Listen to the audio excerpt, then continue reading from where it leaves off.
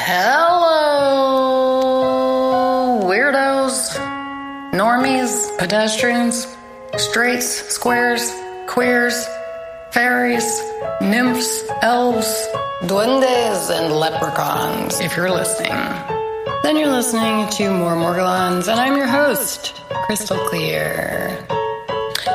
We need hard science.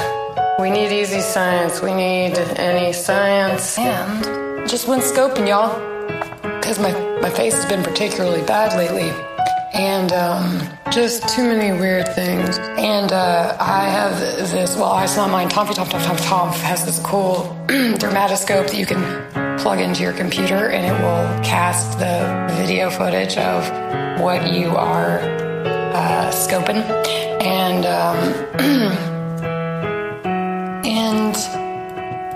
well, here's what happened. Y'all, I'm afraid Crystal Clear has died. I dropped dead earlier today. Okay, I did not die, but could have had a near-death experience, because I could die any minute, and so could you. That's what this living thing is all about. Why are there black threads in my skin? Black and red threads. Some blue. And a whole lot of glitter. That's right. Yes. My skin on my chin, where it is broken out with these lesions that never heal, are chocked full of these like reservoirs of multicolored glitter. Purple, gold, green, red, blue, silver, and glowing orange. I'm like, what the fuck am I looking through? Some kind of kaleidodermatoscope?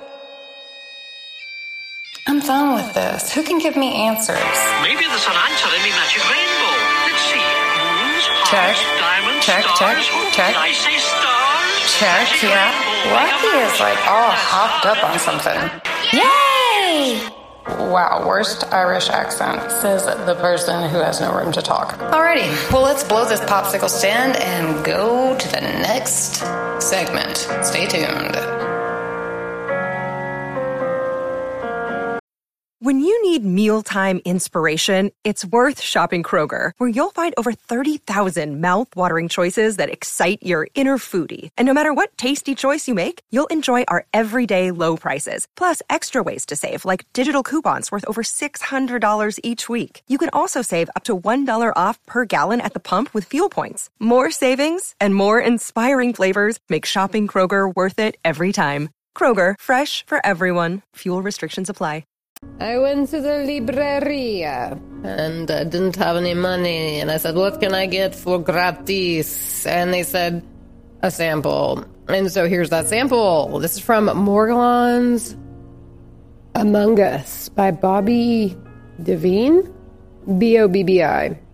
And please excuse me because I have a cold. All right, chapter 1. Blisters? I've never broken out in blisters, only when I was sunburned or wore shoes that didn't fit correctly. This breakout was unusual. I remember standing at the basement stairs, carrying laundry. I suddenly felt a stinging, crawling sensation. I pulled my sleeves up and watched as one blister after another popped out of my skin with no warning. They started on my left wrist and uniformly produced a pattern in a zigzag fashion up my arm and over my shoulder. I bet if I would have measured them, they would have been almost identical in size and distance apart from one another. Once the blisters had finished spreading on the left arm, the right arm began breaking out in the exact same manner. I knew this wasn't a typical situation. I had a gut feeling that I was in for a challenge. In all my 43 years, I had never seen or heard of anything like this. Wow, that is mind-blowing. That is such a similar description to the one that I gave you guys last week about the first time that I noticed I had Morgellons. That was on the Galactic Federation episode. But a lot of parallels. It felt and appeared as though they had a mind of their own. Yes. These frightening things gripped my heart with fear. They struck a chord within me that I never knew I had. I had so many questions, so many fears. I decided that it was a mindset that I had to snap out of. Yes, I had to convince myself that I was overreacting, panicking. It was time to ignore this and get on with my daily tasks. Yet I couldn't snap out of it. Deep in my heart, I knew that a battle had just begun. I was sure that life as I knew it was changing. But for how long? I had been working in healthcare and had been raising my 2 daughters as a single parent. I purchased a home and lived there for 2 years before I began having these problems. As I now understand, it takes 18 months to get full-blown Morgellons after being initially exposed. It is apparent that my physical issues were wreaking havoc on me. I suffered serious pain that the doctors were calling polymyalgia. I couldn't think straight and had difficulty concentrating. Within months, I was fired from 2 jobs and realized I would be fired from a 3rd, most likely. It was time to stop working and get into disability assistance with the intent of taking care of myself with all the strength that I had. At this time, I sold my home and moved into a low-income housing complex, my only hope of making it. After moving in and getting settled, which took about 4 months, I had my initial blister outbreak. I started to recognize other odd things happening. One night, I went to shut the light on my nightstand. As I reached and extended my arm, I saw a very fine layer of what appeared to be blue cotton candy. I've seen this. I was so stressed out. Whom could I talk to? Who will hear me? Afraid, I kept it to myself. This blue cotton candy was evenly distributed around my arm. Baffled, I wiped my arms off as I watched it roll up into balls of lint and cotton ball-sized fiber. I saved this stuff and placed it in a jar. Oh yeah, I got a Morgie jar too. When I left it in the jar, the fiber turned white, gray, and black. Russian sweater worms? Yeah. Yep, I've seen this happen, guys. Seen this exact fucking thing happen. Crazy. When I later took it out of the jar and held it, the fiber became white, light blue, and a vibrant, darker blue. This happened once I touched it. Oh, the mental stress this had on me. Really? Who would believe me? In true embarrassment, I tucked it away and didn't say a word. The pain within had begun. I had stress, nausea, headaches. I was alone. There was no support group for people like me. I truly felt scared, alienated, confused. I was seriously frightened. It was only a couple of nights after the cotton candy incident that I had another physical sign of this disease. As I was changing into my nightshirt, I noticed shiny gold particles all over my chest. I looked like a porcupine. There was nothing funny about it. I mean, come on, it's a little bit funny, right? As I looked closer, they looked similar to tinsel, glitter, gold, metallic slivers, and shards of gold metal. They were really sharp and painful. I tried to pluck each one out, and I bled and cried through it. I had no one to comfort me or hold me. I lay there fighting a panic attack as I kept telling myself to slow down, relax, it will get better. Really? I asked myself, really? I gathered up all the slivers and such and tucked them away in a jar. I started to wash up with organic products, not really knowing what to use. I had no doctor. These are the frightening thoughts one goes through as they struggle with Morgellons. About 5 days later, I had to go to the emergency room. My chest was red hot and full of infected lesions. It was insane. The doctor came in and asked me how he could help me. I was losing my ability to communicate well. Weakened by my condition, I just held back the anger and tears as I opened my shirt. He cringed. He was just as confused as I was. I told him about the slivers. He had nothing to say about them. I left there with a few bandages and some antibiotics, but no diagnosis. I started going from doctor to doctor as more symptoms appeared. I began naming the things that came out of me. My next nightmare, I call guitar picks, which were small cream-colored plastic things. God, this is so crazy. This is just hitting home, so close to home that I'm like, are you in my home? Wow. Great book, Bobby. I think it's a woman. Very impressed so far. I called them this because they were similar to them and were just as hard. They would push with force under my skin, trying to break through. It was so painful and unsightly. So I began breaking my skin on top of the protrusion so it would find its way out. Usually I would take tweezers and get it out myself. I no longer could rest. I had no comfort whatsoever.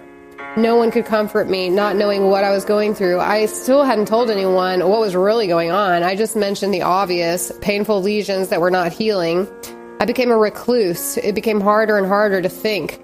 I had to find a doctor and my diagnosis now. I was afraid that my mental and emotional problems from this disorder were going to deem me housebound or bedridden for the most part and unable to get any help alone. With help, I went from doctor to doctor, clinic to clinic. I was getting nowhere.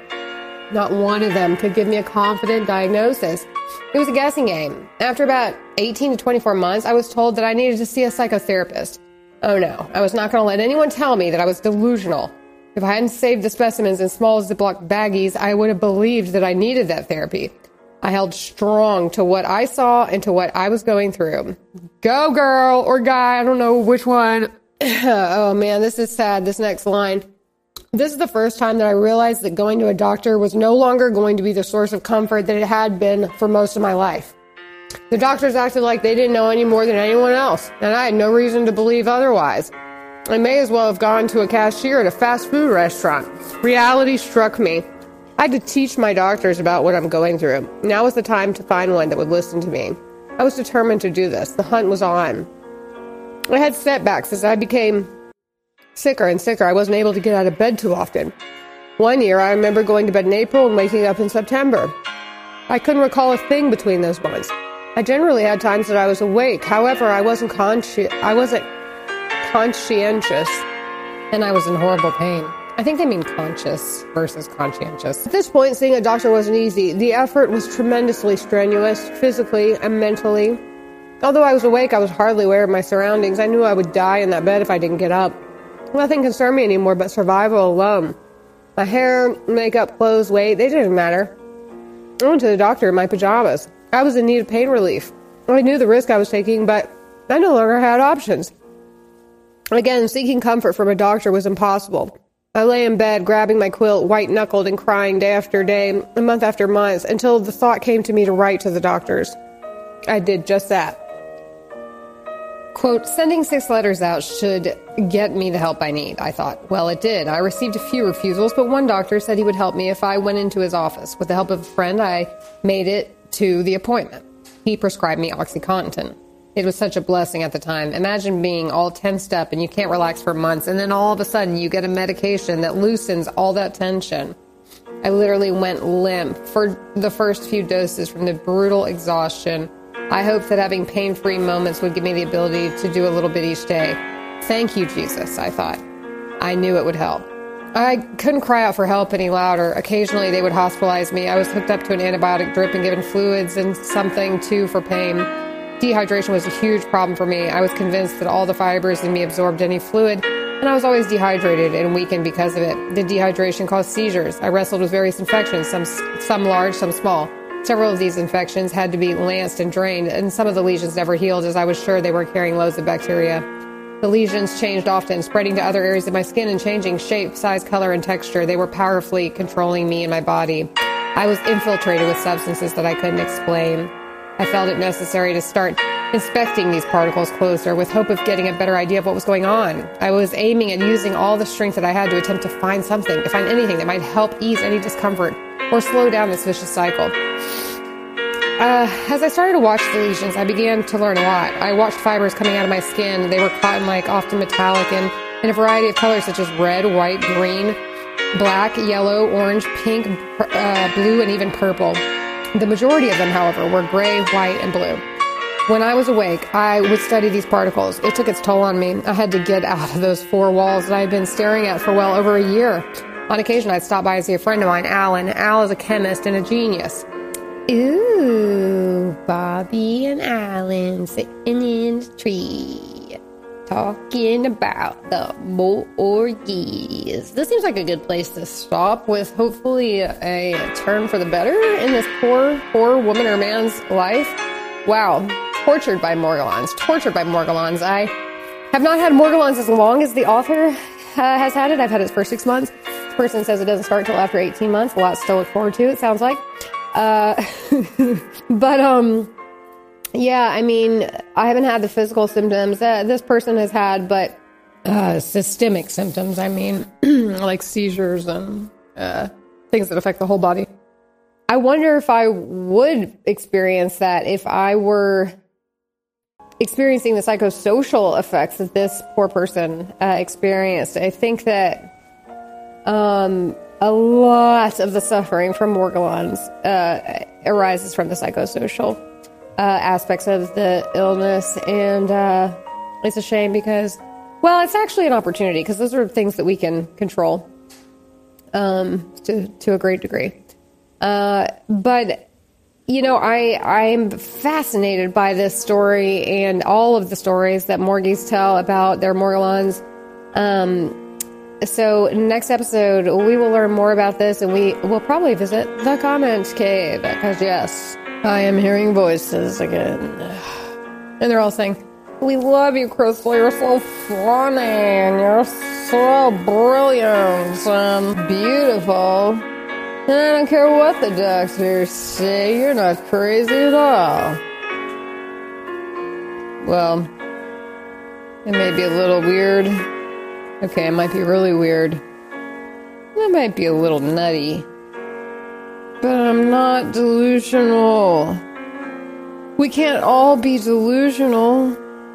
Not when our delusions are so specific. Not when our experiences are so similar. Not when our documented evidence is identical. It's not all in our heads.